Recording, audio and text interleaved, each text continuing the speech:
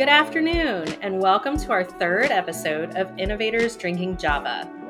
Our hope while you're listening to this podcast is to inspire ideas among educators.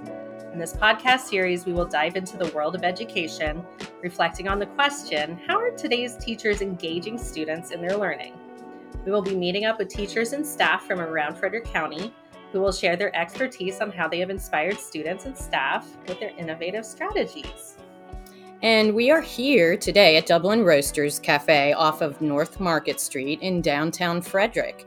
I am Ann Duncan, and I'm here with Laura Shear. And again, this is episode 3 of our podcast, Innovators Drinking Java.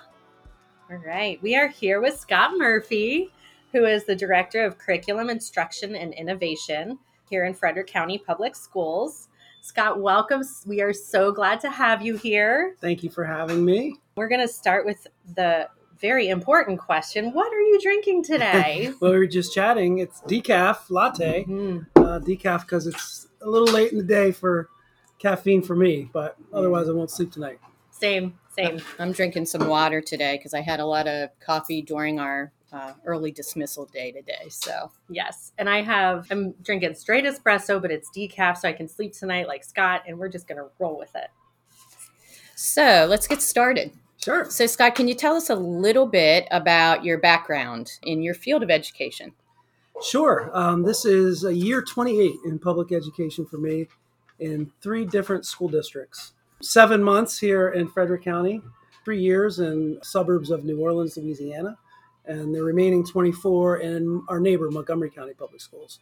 Through that time, I have been a special ed teacher, an assistant principal, a middle and high school principal, and a curriculum director, both in Montgomery County, and so excited to be here in Frederick, working in the curriculum department here in Frederick County Public Schools. Really excited about it. Yeah, we are so happy you're here. You have been an excellent addition to the curriculum department, and I, for one, am really glad that I get to work with you. I know you have a passion for equity in education. Were there specific experiences or core beliefs that led to that passion that you have? I honestly think it started on day one. I was actually just telling this story recently.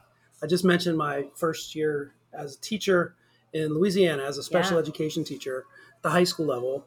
And it was a large high school. I was a teacher of record for 10 high school students with emotional disabilities. And our classroom was portable outside. And there really was no curriculum, number one.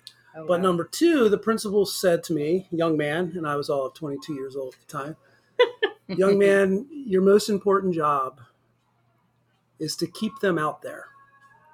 Meaning keep the students out there in the portable. Wow. They'll come out for lunch, and maybe if it's a good day, maybe physical education. But the main job was to basically keep the lid on. Oh, that was from before day one as a brand new teacher. Wow. And so I think really looking back on it, that sparked a lens of equity in everything I did. A few short years after that, 5 years after that, I was back here in Maryland in another district as a teacher and then assistant principal. And then at that level, you start really seeing issues around access and opportunity and privilege. And really when we talk about, what we want to see when our students cross the stage at high school graduation, we want them ready to thrive in their life, right? Ready to thrive in college, ready to thrive in career. And, I started to see as a leader the disparities that we have in preparing kids to thrive in their future. And so as I then went on to the principalship and now as a district leader, these issues around equity, access, opportunity, I believe really need to be first and foremost for all of us as we prepare kids for their future. Absolutely. Your story about New Orleans, your first year as a teacher, that's heartbreaking to think that those kids, that was all that was asked for of them, was to just be there and not be in the way. I can imagine how that would have an impact on you in terms of wanting to see something better. And I think it also, sparked a drive in leadership for me because that wasn't okay, right?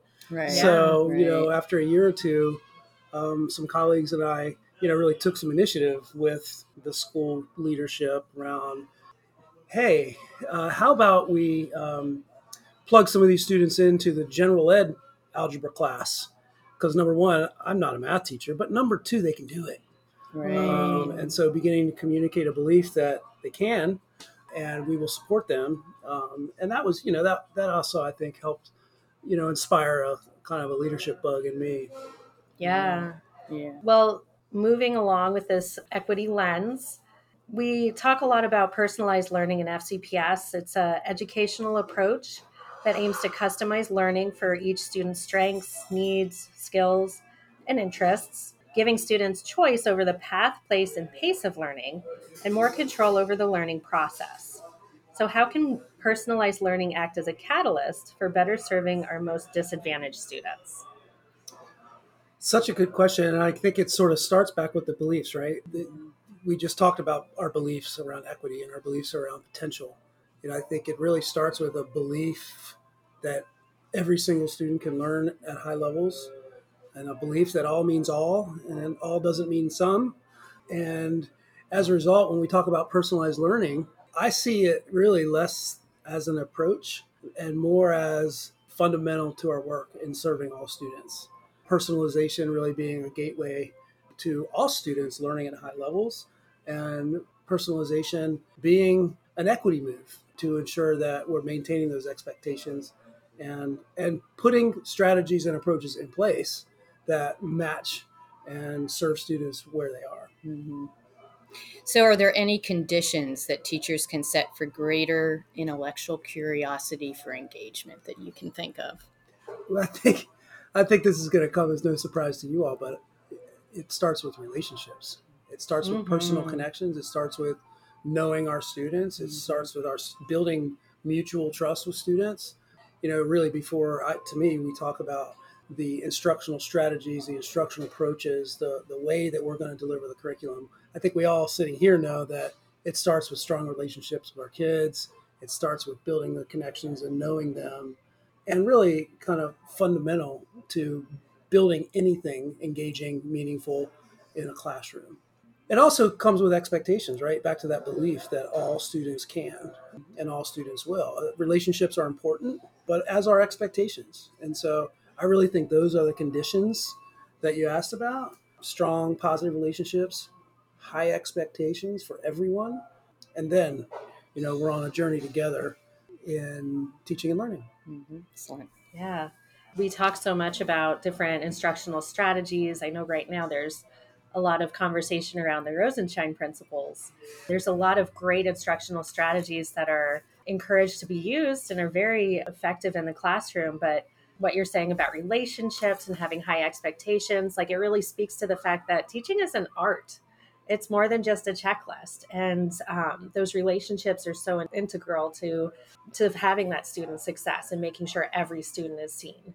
Yes. So, former leaders of mine, and this is probably out there somewhere, it's not only an art, but it also takes heart, Mm, Mm-hmm. and there's also science. So, teaching is both art, heart, and science, really. And I yeah. think, when we get to the instructional strategies, we're really talking about the science. When we talk about mind brain education and Mm-hmm. personalization, we're talking about the science. But at the end of the day, the art really is building the conditions that you asked about. Yeah. And the heart is the relationships. I love Absolutely. Yeah, that. that I you love form. that. Yeah. Yeah. So, from a systems level, what makes you most hopeful about what you've seen in schools in Frederick County? Well, first of all, I think the conditions that we just talked about are here. My initial observations or feel of the school system, and I've been in a lot of schools the past 6 months. It really feels like a family. And what happens in a family? You care about each other on a warm, meaningful personal level, but you also have high expectations for whether it's your children or how business gets done in our family. And so it feels very much like a family. Like the culture is kind of seems to be built around those conditions that we just talked about. That's so good to hear. I know. It's awesome. I love it. I've also been blown away by the talent. This is a talented workforce in It's Frederick so County true. Public Schools, with intellectual talent, with pedagogical talent, with art, heart, and science talent. Yep. The research and evidence-based strategy focus, the way we do business operationally. It's I've just been really impressed with the talent that exists here. So excited to be excited about that. Absolutely. whenever I go to a school, I just love the opportunity to see all the amazing teachers and the things that they're doing with their students. And it's a great place to be. So, talking about student agency now, because we talk a lot about that in Frederick County, how do you create or foster intrinsic motivation in students? I'm going to sound like a broken record, really, because I think it's when we have classrooms that students know that either the teacher or the adult in the room cares, when there are those expectations, when there is mutual trust that's being built, again, almost like a family, right? Mhm. That's when we can see students foster their own independence, where we can see students, take advantage of different choices and options that may be offered. When we see students take ownership of their learning, that is difficult when the climate of the classroom or the relationships that the teacher or the adults have are not there. It's going to be much more difficult to foster student agency. And again, student agency is a good example of, and I think we're going to talk about this, one of the components of Innovators Ignite, Yeah. right? And so, it's so interesting to be here talking about innovators drinking Java. But again, something like student agency, or some of the other features of Innovators Ignite, is this innovation, or is this what teaching and learning should be in the year 2023, Mm-hmm. for all students, right? Yeah. And Right. so, that's, from my vantage point, it's kind of how I think about it, because I wouldn't want our listeners here to think that something like student agency or onboarding students at the beginning of the year, or using data to drive instruction, is somehow some sparkly innovation over here. Mm-hmm. It's fundamental to the work we do. Yeah, I often talk about when I first started teaching way back, we were doing small group instruction and we were looking at data. We were doing all those things. We just didn't have a specific name to it. Exactly. So, And I think that's part of my job. Our job at the system level is, what is that common language that we're using? What are those threads of professional learning, curriculum work that happens, that threads across the entire district, that we use a common language to talk about personalized learning, about using data to personalize learning, Yeah. student discourse and collaboration, student choice and agency, all those mm-hmm. things.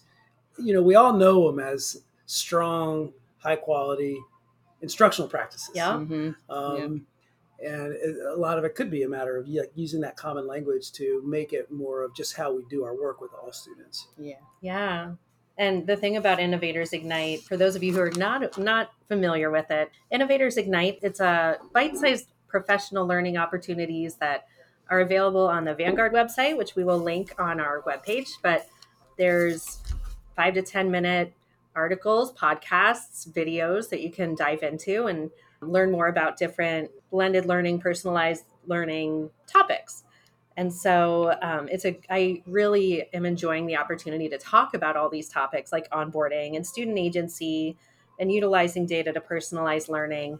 And like Anne said, these are all things that we all know are good and important in instruction. But I love that we have this opportunity to talk about it more and just bring the conversation back to these topics that are so important for student achievement.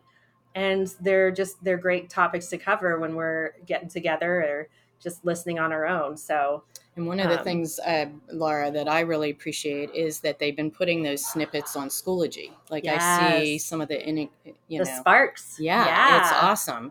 So just those little snippets of professional learning for me to see has just been great. So Yeah, and that's great to hear. That can be impactful.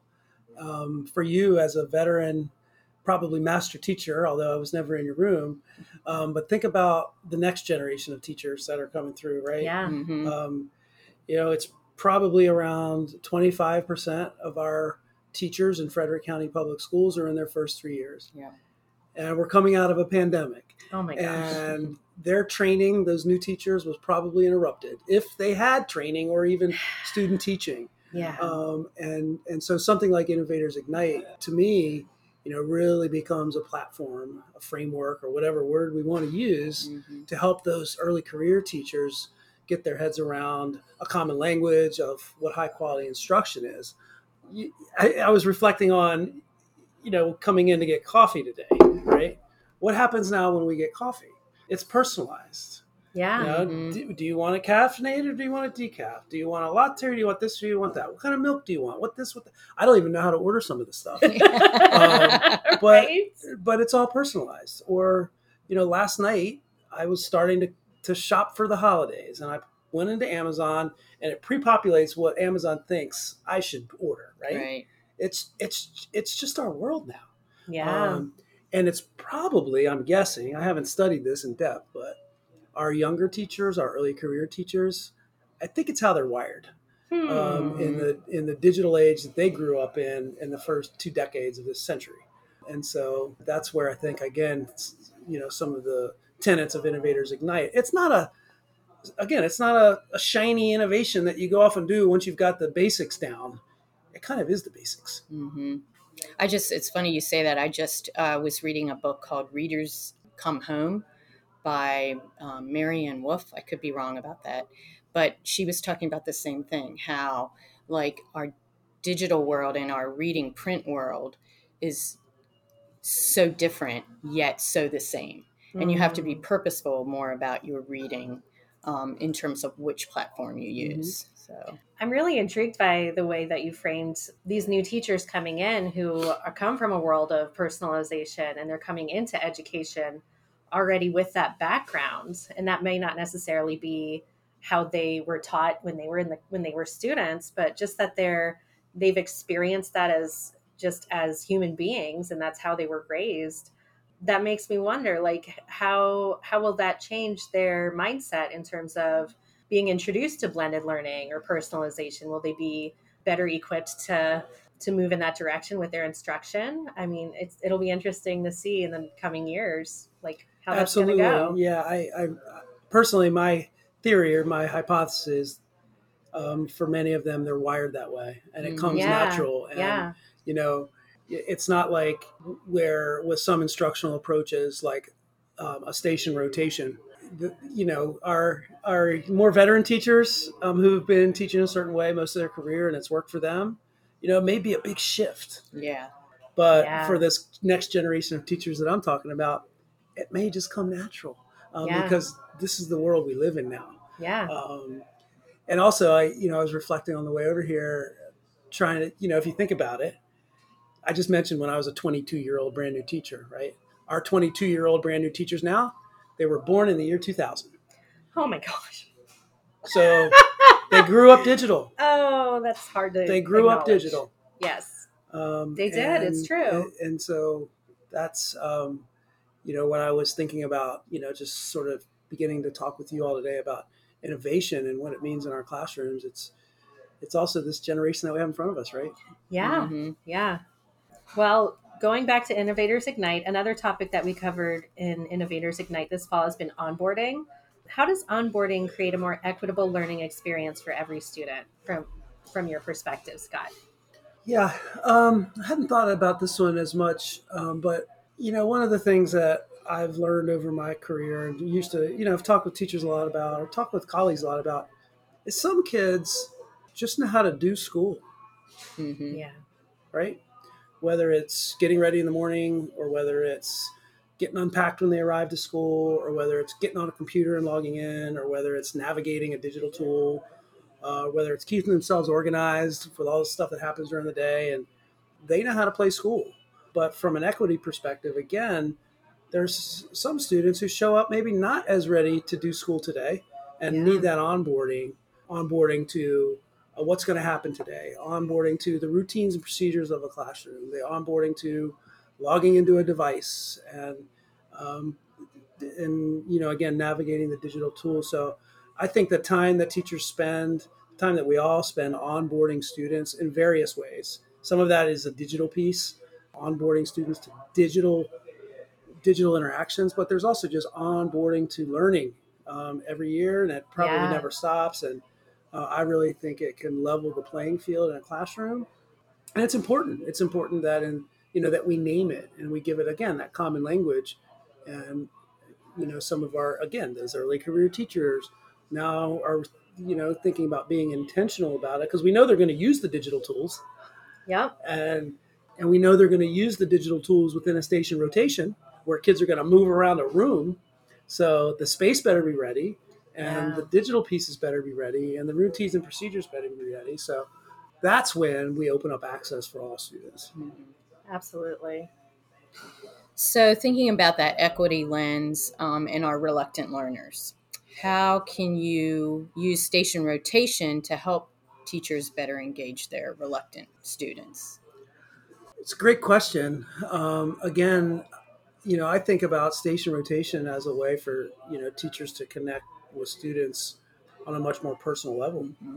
And, I think sometimes people think about station rotation as, 3 equal groups, for example, 3 rotations of 20 minutes, and that takes up our hour.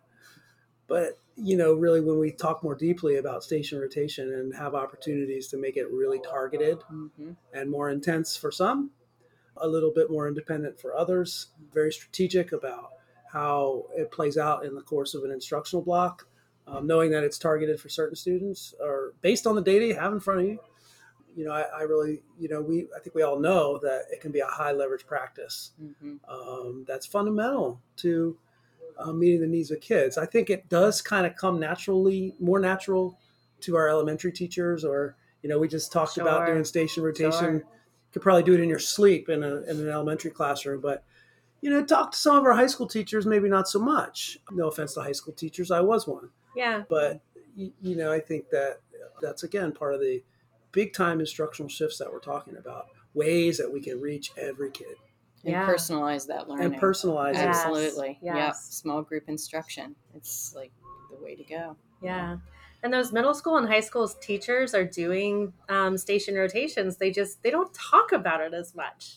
Like I go visit these teachers and I see what they're doing and they share what they're doing, but you don't hear about it as often. And I'm not really sure why that is. I guess because it's just not part of the culture maybe.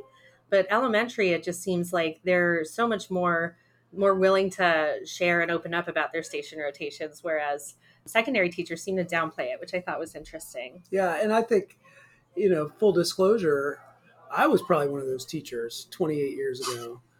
Moving on from that special ed experience I talked about, my undergrad background was actually in history. So I got to teach a social studies class.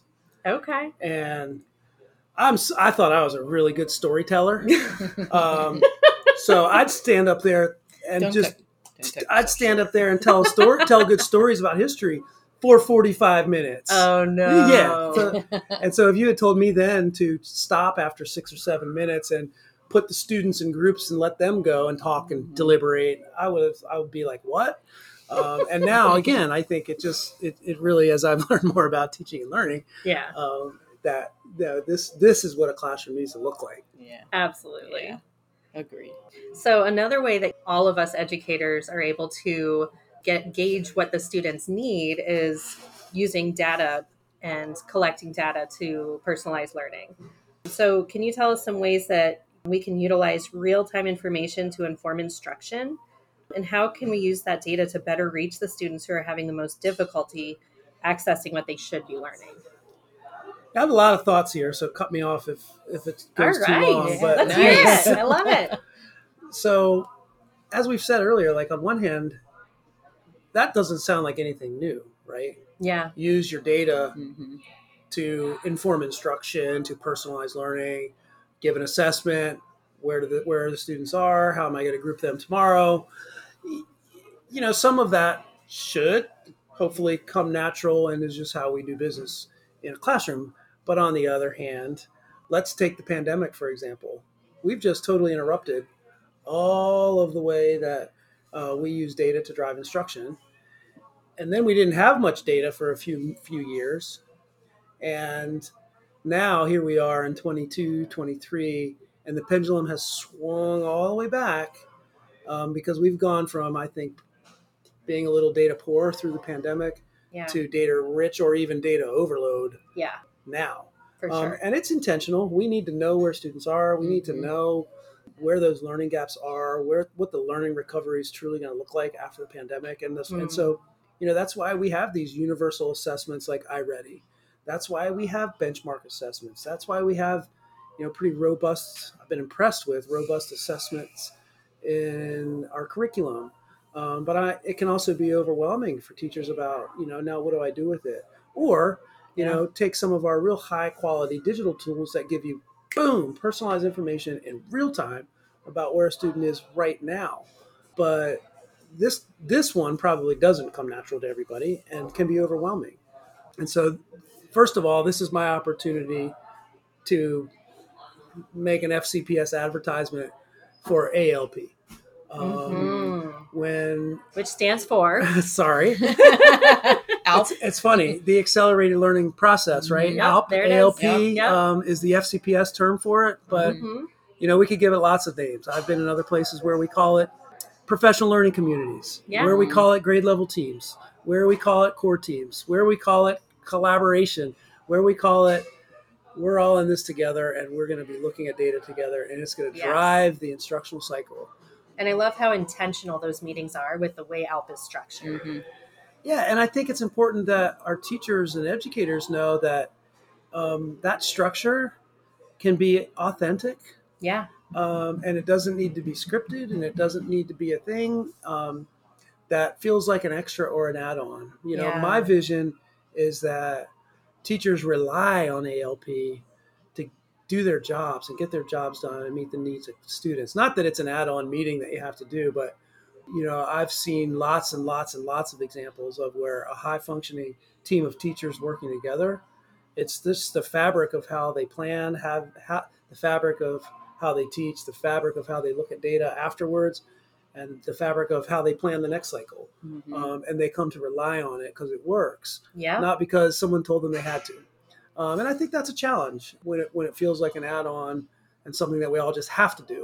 But I think that, my plug here is for us all using all the data that we have to make meaning of it, where our students are, what they need, and help all of us come together as teams to engage in that instructional cycle.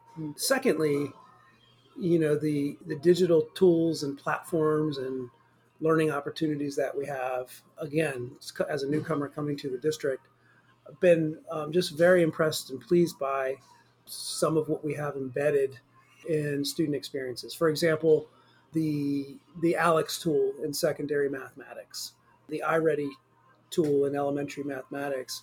I mean, we're talking about pretty robust ways for us to see students learning strengths and gaps, like right now in real time, and personalized pathways to engage them right now in their learning. And so I think high level, the ALP is just so super important and foundational. Micro level, so many opportunities to individualize learning based on the data that we have right now in real time to help students move forward. And I am really concerned about the impact of the pandemic. Personally, I have a fourth grader and a seventh grader, who were in first grade and fourth grade at the time when we shut down, respectively. So I've watched this unfold with my own children. Yeah. I've watched this unfold at the macro level in our district. And I think that, we have awesome things like tutoring and summer programs and other supports that are going to be helping to address that learning recovery. But at the end of the day, it's going to come down to day-to-day instruction. It's going to come down to day-to-day work that our teachers are doing in classrooms, and it's going to take a while. Yeah. And again, this is the generation of kids that are coming through school, right? So my child, who's in seventh grade, who's going to graduate in 2028, or her sister, who's going to graduate in 2031. Isn't that scary? Oh my gosh! I can't handle this. Yeah, this was their learning journey, right? Yeah. I think I got off topic there, but no, absolutely. No, but I love the way you talked about like common assessments. Like that ALP is even a great place to sit down and like look at, cross grade level common assessments too, and how where was this kid, and look how this kid answered that question compared to this one. Yes. And for what happens next, let's plan together. I don't want to be on an island doing it by myself. Absolutely. Yeah. I was such a better teacher when Katie Donovan arrived, and we started really teaming up as 8th grade science teachers and creating common lessons, common assessments, and going through the out process, it's so much better when you have someone by your side to go through it with. Mhm. You talked about there being almost an overload of data right now. I imagine, or just the teachers I've spoken to, I wonder or I worry that teachers are feeling overwhelmed by all the data in terms of what do I do with this? Like what do I pull? Where do I even start for someone who isn't really experienced in taking the data to inform their instruction? And I really am hoping that like the message is getting out of, think big, think of all the big things you can do with the data that's available to you, but start small. Find some small step you can take toward using data in your instruction right now, instead of looking at the big picture and saying this is too much, this is overwhelming. What can you do to move forward just an inch in that direction? Yep, absolutely. And at the same time, I think, being mindful that our teachers really know our students the best, right? Yeah. I can sit here in my role and analyze data all I want, or the principal of a school can analyze the school data all they want. But at the end of the day, the teacher really knows the student best. And sometimes all of that data that could be overload either affirms what you already know Mhm. It's or true. causes you to ask questions about what do I need to explore further. Hmm. Because it's never one single data point, right? It's multiple measures. It's never just one thing. But at the very least, that data can prompt a teacher to just ask more questions or affirm what they already knew. Mhm. So that's just again some thoughts I have on that. Yeah, thanks for sharing. So, looking at a big picture system level about student learning and equity, how do you see FCPS supporting students in order to level the playing field? Big question. Yeah. Well, again, I'm just gonna go back to being the new guy in town and having been a principal and a curriculum director in other places. What FCPS has in place already is very, very strong, from just the beliefs and mindset and the talent that I talked about earlier to the robust assessments that we just talked about, the being a little bit data rich, maybe too rich right now, and also the supports and interventions and instructional focus areas is really, really strong. And so I feel good about the current state. But the future state is also going to be very interesting because our next decade, in all likelihood, is going to be driven by the Maryland blueprint, or what's Mhm. called the Yeah, blueprint for Maryland's future, yeah, which, as you probably know, and our listeners probably do, about is recent legislation and actions by the state board that are going to drive a lot of what happens in our district, in our schools, in our classrooms. Um, yeah, and and what that's all about is, number one, ensuring that those rigorous pathways are there for all students, whether it's in career pathways, whether it's in high level coursework like AP, whether it's in dual enrollment, community college. Our job are to prepare every single student for those opportunities when they get to high school. It's not just for some; those are for all. And so, what our challenge is how we're going to ensure that every single student has is ready for that. And sometimes that being ready for that is happens through day-to-day instruction, and sometimes it happens through extra supports. And again, now personalizing those support pathways and what individual students need to be ready. We can't wait till high school to say, "Are you ready for an AP class?" We need to know all along the way yeah, that we're preparing our students for whatever they want to pursue in high school.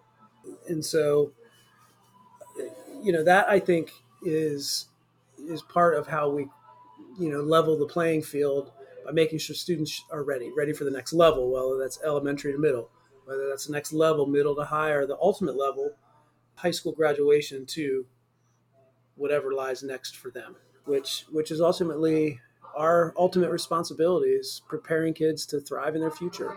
This is my plug, my advertisement.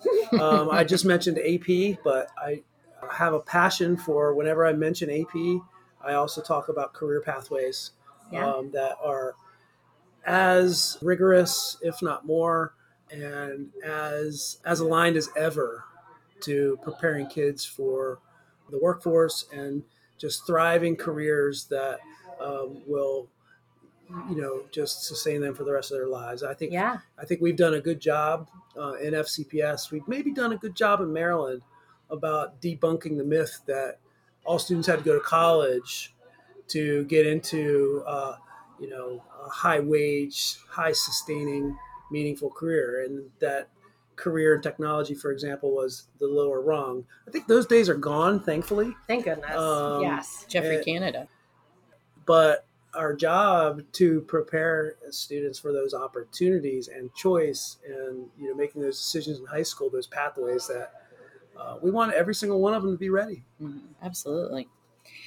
So how can we stimulate a supportive school climate and environment with our families and our local communities? Whew. That's a tough one, because when we say we, as a director, I'm a couple steps removed from the schoolhouse, and I really think that that supportive school climate and the environment and our families feeling connected to school happens in the community, happens in the local school, happens with the people in that local school community. We have important jobs at the district level to communicate and send out, find out first, and use social media and go out and have meetings throughout the district. I saw Dr. Dyson, for example, when she arrived, and having meetings in various places in the district, and heard great feedback about what the community felt about that. But that happens maybe once or twice, right? I think that really the ongoing supportive school climate, we need to support our schools and our teachers and our principals and our counselors and everybody who works in a school to be building that climate and ensuring that families feel connected. Awesome. Appreciate that. Yeah. That's awesome. Love it. All right. One more question before we get into the rapid fire questions. You want to ask? What's one piece of advice about teaching that someone's given you that was so amazing you have to share it, or so terrible that you have to warn people about it? I'm looking You forward needed to to this. ask that. No, it was good. I'm And it's excited. funny. That's one that I didn't catch when I was reading. I didn't prepare for this one. Surprise! Some of the best advice I ever got, and this was as a teacher and as a leader, it's not about you. Whew. Say more. Well, as a teacher, I wanted to be in control. I wanted to run everything. I wanted everything I planned to go according to plan. As a leader, I'll just use my experience as a principal. You're the one standing in front of the entire faculty. You're the one handing out all the diplomas at graduation, but it's not about you. It's about the people you serve. And at the end of the day, this is a people business in education. We as leaders are serving people. Our folks, our professionals in our schools are serving kids. And, we have, I think I've noticed that FCPS has a real focus on servant leadership. Yeah. And so I've always taken that advice to heart. I hope people who work with me would say that it's never been about me. It's been about kids, and it's been about the people we serve. So that's been good advice that someone hit me up with long ago, and hopefully has stuck with me over the years. Thank you for sharing that. And that was totally spontaneous there. Yes. So hope it Bravo. Very well done. Yeah. Crushed it.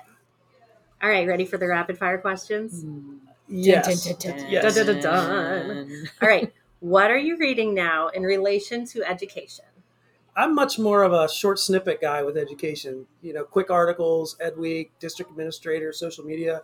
I really want to pay close attention to what's happening across the country. Most recently, with how districts are responding to the pandemic. Most recently, studying what districts were doing during the pandemic when we were all in the middle of it. So I that's how I kind of stay up to date. Sure. Yeah. What are you currently reading for fun? That was my question. Oh, so I stole your question. I'm finishing for a second time Endurance about Ernest Shackleton's adventure almost about 100 years ago in the Antarctic, where he got stuck and they were in the ice for a month. So I have this thing for nautical sea adventures. Excellent. We actually, in our 7th grade, I think it's our ELA teachers, do a whole thing on Shackleton. Do they? Yeah, it's kind of cool. Yeah. I've got to look into that awesome. more. Yeah. So, what's your favorite theme for Spirit Days? Not a whole lot of flair. I like wearing high school gear. I just went to the Frederick High Cadet Team store because that's my alma mater, and I didn't have any cadet gear. So I like wearing that on Fridays, awesome. for example. Yeah. I love that. So not wacky tacky. No, That is not I'm at all much more like surprising. wear a college sweatshirt on Friday kind of thing. Yeah. Or your high school Absolutely. gear. Yeah. Absolutely. I think that's my favorite too. So this is we're World Cup time. Yeah. Who are you rooting for in the World Cup? It's got to be USA all the way, right? Yeah. Especially, it was a big win yesterday. Oh, my Isn't that goodness. awesome? Yes. Yeah, Pulisic really pulled it out, man. Yeah. Oh my goodness. So I guess we're still in it. Yeah. Yeah, I think so too. Well, Scott, this has been fantastic. I am so glad we finally got to do this. Yeah, this was fun. I enjoyed it. And, it was awesome meeting you. It was actually, full disclosure, the first time I've sort of done something like this. It was just really enjoyable to talk out loud in this format for a few minutes. So thanks for inviting me. It was great to be here with you all. Well, I thoroughly enjoyed meeting you. I really did. It was awesome. And this has been episode 3 of Innovators Drinking Java with our host, Scott Murphy. We look forward to our next episode with Jennifer Siderius from Newmarket Elementary. Take care, everybody.